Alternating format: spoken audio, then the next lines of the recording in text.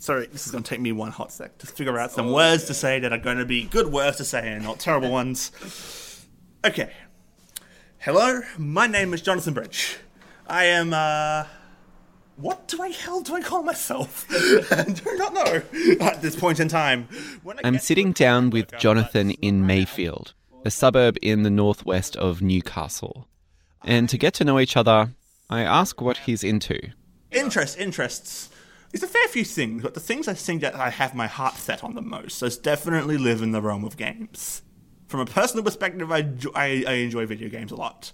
But where my heart truly lives at is at the tabletop games. I enjoy board games because they make me think. They stimulate my mind. The ones I like the most are the ones that give you a lot of solid tactical decision-making. Games like Dungeons and Dragons. D&D, for those who know. But Jonathan says he often struggles to find people to play with. I've, for a long time, been very repressed about it because I never had anyone to play with. I was the only one person who was really interested in this stuff, and I still kind of am. That's a rough feeling. I also think that being disabled is an isolating experience, especially in the ways that I kind of am. Jonathan identifies as non-neurotypical. The issues tend to be that bit more subtle, and you kind of struggles with the old understanding sometimes. Socializing can be very hard for us in many, many different ways. You know, it's a thing to get into, but there have definitely been moments where I felt lonely. But Jonathan is eager to find people to play with, and at the same time, make a living out of his love for tabletop games. Tabletop games have a certain magic that brings players together. It's a ridiculously powerful bridge I've found that can take very socially awkward people who don't know what they're doing and what they're talking about and actually make them friendly. I am firmly convinced you could take two mortal enemies, and if they played a board game together, they would come to respect each other so much more. For those with intellectual disability, the rate of unemployment is more than 4 times that of the non-disabled population. Stigma and ableism continue to widen this gap.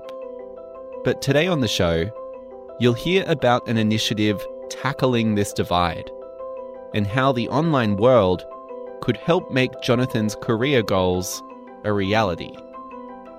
This is Think Digital Futures. I'm Jake Morecambe. Before we continue, a quick note about language.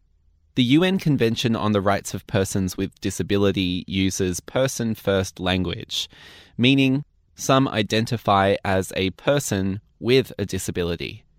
However, there are those who identify as disabled. This includes intellectual disability, meaning some may identify as intellectually disabled. How people identify and what language they use is up to the individual. And in this story, you'll hear the use of both. Now on with the show. I'm back in Mayfield, this time with Katie. My name's Katie Butler and I'm the program coordinator for the Startup program.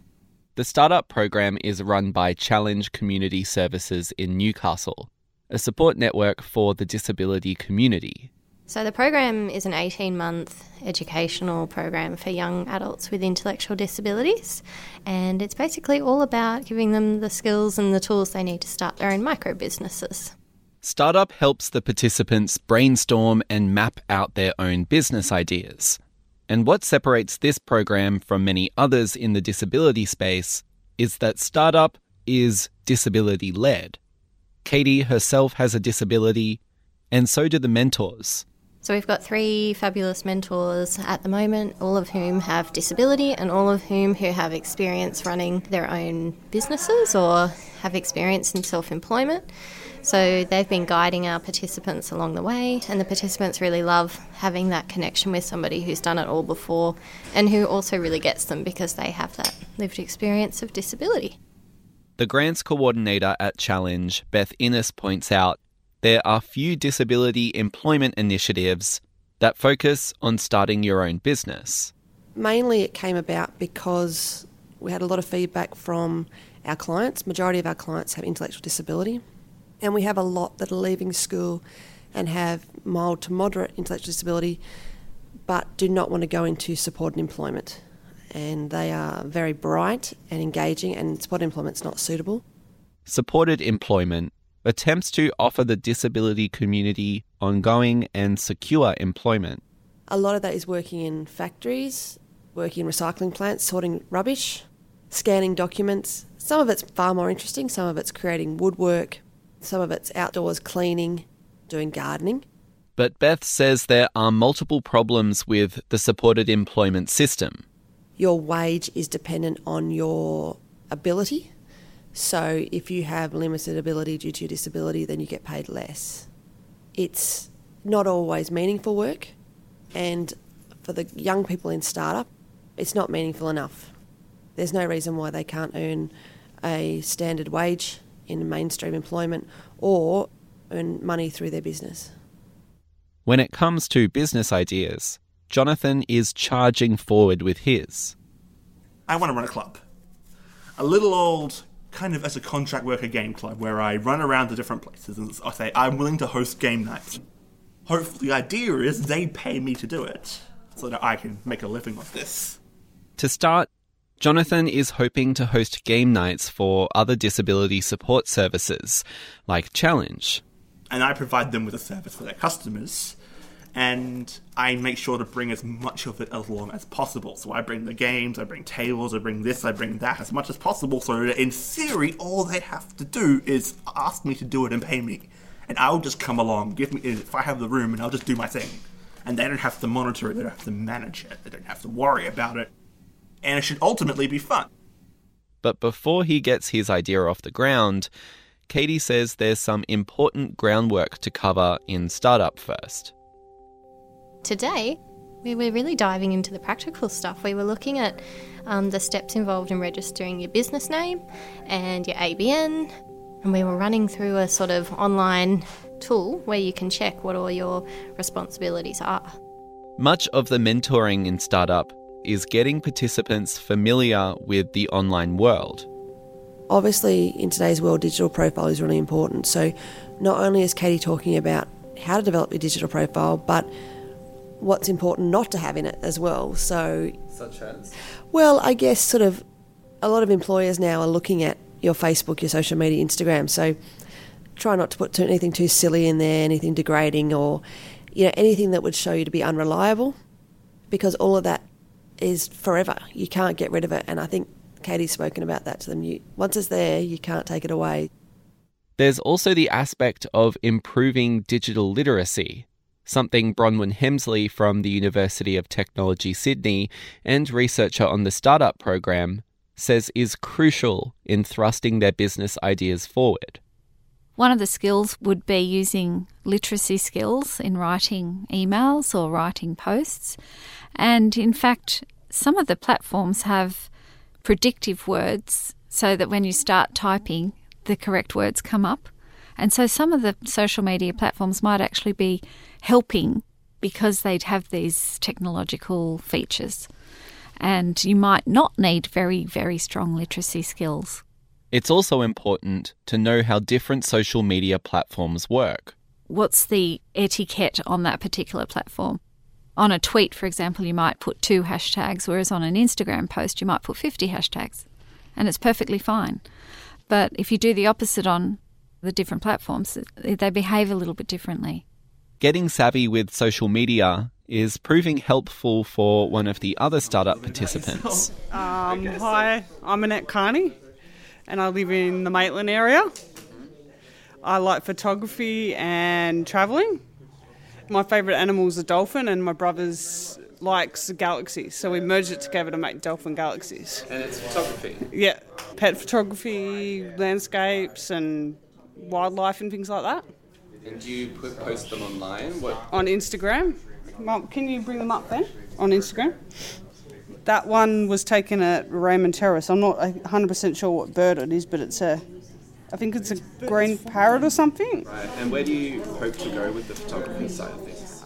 In the disability field as well, like accessibility with travel, and we're going to start blogs and things like that. Awesome.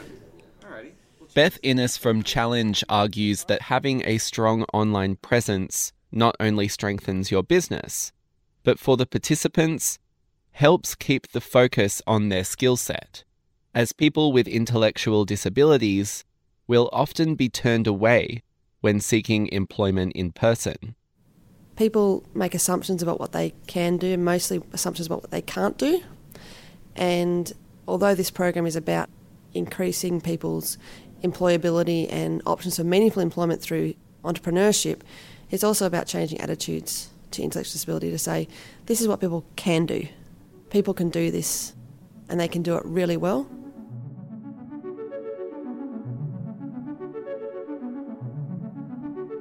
The realm of employment the startup program is focused on is an area called the gig economy. This refers to temporary work. Sometimes it's contracted work or freelancing. For Jonathan, this type of work could be beneficial. The hours are flexible, and with a unique business idea, he stands out from the crowd. Beth believes the gig economy could be a great way for him to get started. We really see the gig economy as the entry point. A lot of people have started with things like Airtasker and have built up their own clients from that into a business. Airtasker is an online mobile network where people either request or perform tasks for other users. The gig economy was just seen as a step into networks more than anything else, and building skills, building ideas. Some people don't know what they're good at or don't know what they want to do, especially if you just left school. That's normal. So the gig economy represents all different things that they could do, particularly as entry-level jobs are hard to find. But the gig economy, Bronwyn explains, isn't without its downsides. There's a tenuous nature of the gigs, if you like, the work that they might be doing, and how much they earn for that work, and the type of contract they might not get or get, depending on their negotiation skills, the risk of frauds or scams or being exploited for their work and not being paid what it's worth, that sort of thing. And when you mean fraud, you mean on behalf of the body that's asking for a service, like they're not paying them right? What do you mean by that? Well, an example of fraud is if, say, you're offered some work and then a contract is made, but the terms of the contract are not fulfilled, and then you've invested a lot of time and then have it prepared and done but not actually follow through with the payment, that type of thing. Is that a common narrative across this gig economy? Just from personal experience, I think it's a risk. And having other people to say, look over your contract with somebody before you submit it, or before you sign anything. Given it's somewhat of a tumultuous economic space, do you have any reservations about people with intellectual disabilities going into this space? Well, I guess not. They've got good mentoring, good supports around them in this program to do that. So they are being, if you like, supported quite well. It's not that they're going off alone and undertaking the gig economy, which some people with intellectual disability might be doing quite safely and quite well. But this particular group, whatever they need in terms of supports is provided. So if there was any indication that they were in any kind of danger or uncomfortable or felt stressed or, unsure about the way a certain work relationship was going, then the supports would be there to step in and say, okay, how can we reduce this happening? While Jonathan has his own reservations about his business idea, so far it's been mostly positive. Recently, I played a game with someone who's basically blind. Flat out has a guide dog. Katie Butler of the Challenge course. And she was able to play quite fine. It was a little bumpy, she got things wrong occasionally. But the game I played was extremely compatible with someone like her. What was the game? It was called Quirkle. Quirkl. It's a simple tile-laying game, basically. Kind of like dominoes. You're trying to match tiles by colour or shape. No duplicates. Scoring points to the tiles. A very simple, very elegant game. I personally like it quite a lot.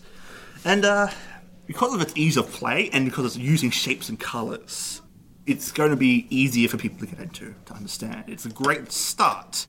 And so how do you market that? Are you doing that, like you've got a website where you're like, you can hire me to bring the games? How are you planning to reach out to people? I have inklings of ideas. I'm still in very, very early stages of this.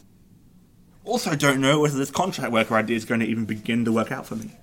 Really not sure how I'm going to monetize this and make a living off it. But I know that I want to make a complete living off this. I want this to be what I spend my life doing.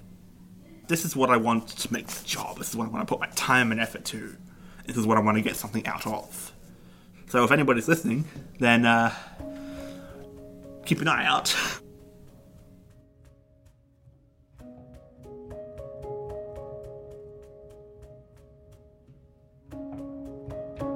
Think Digital Futures is made possible with the support of 2SER Radio, the University of Technology Sydney, and is heard around Australia via the Community Radio Network. Think Digital Futures is made in Sydney, which sits on Gadigal land of the Eora Nation, whose sovereignty was never ceded. You can subscribe to Think Digital Futures wherever you get your podcasts. I'm Jake Morecambe. Thanks for your company.